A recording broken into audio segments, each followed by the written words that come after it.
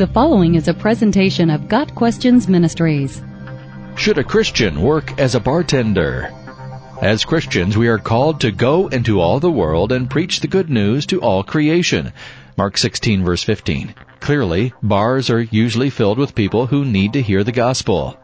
Further, many people will open up to a bartender more than they would to some other random individual, especially when they are intoxicated. So yes, a Christian might have some ministry opportunities while working as a bartender. However, working and building relationships in a sinful environment, surrounded by ungodly music, the abuse of alcohol, and sexual temptations for several hours a day, is clearly unwise. What fellowship does righteousness have with lawlessness? And what partnership does light have with darkness? 2 Corinthians 6, verse 14.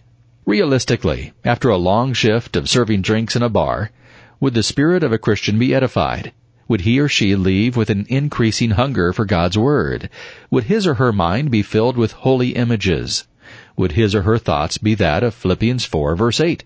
The Scripture clearly teaches us to hate everything that is evil and hold tight to everything that is good. Romans 12, verse 9.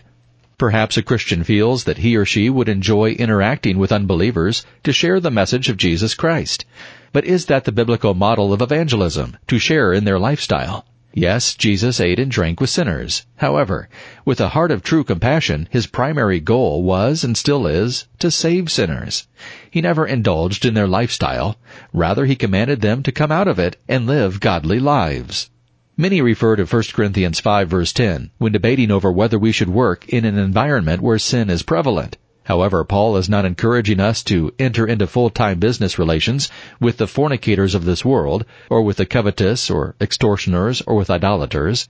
He is simply saying that we cannot escape their company altogether. In that case, you would need to leave the world. But we must not spend large amounts of time with those indulging in evil lifestyles, as is certainly the case when working in a bar, in hopes of having a moment or two in which to share the gospel. Realistically, not many bar owners would tolerate a bartender who spent a majority of his or her time evangelizing the customers. He knows that would be detrimental to his bottom line. The fact is that people who go to bars are usually not in any frame of mind to hear the gospel. As Christians, we are to obey the commandment of God to abstain from all appearance of evil. 1 Timothy 5, verse 22. So let everyone that names the name of Christ depart from iniquity. 2 Timothy 2, verse 19. Got Questions Ministry seeks to glorify the Lord Jesus Christ by providing biblical answers to today's questions. Online at gotquestions.org.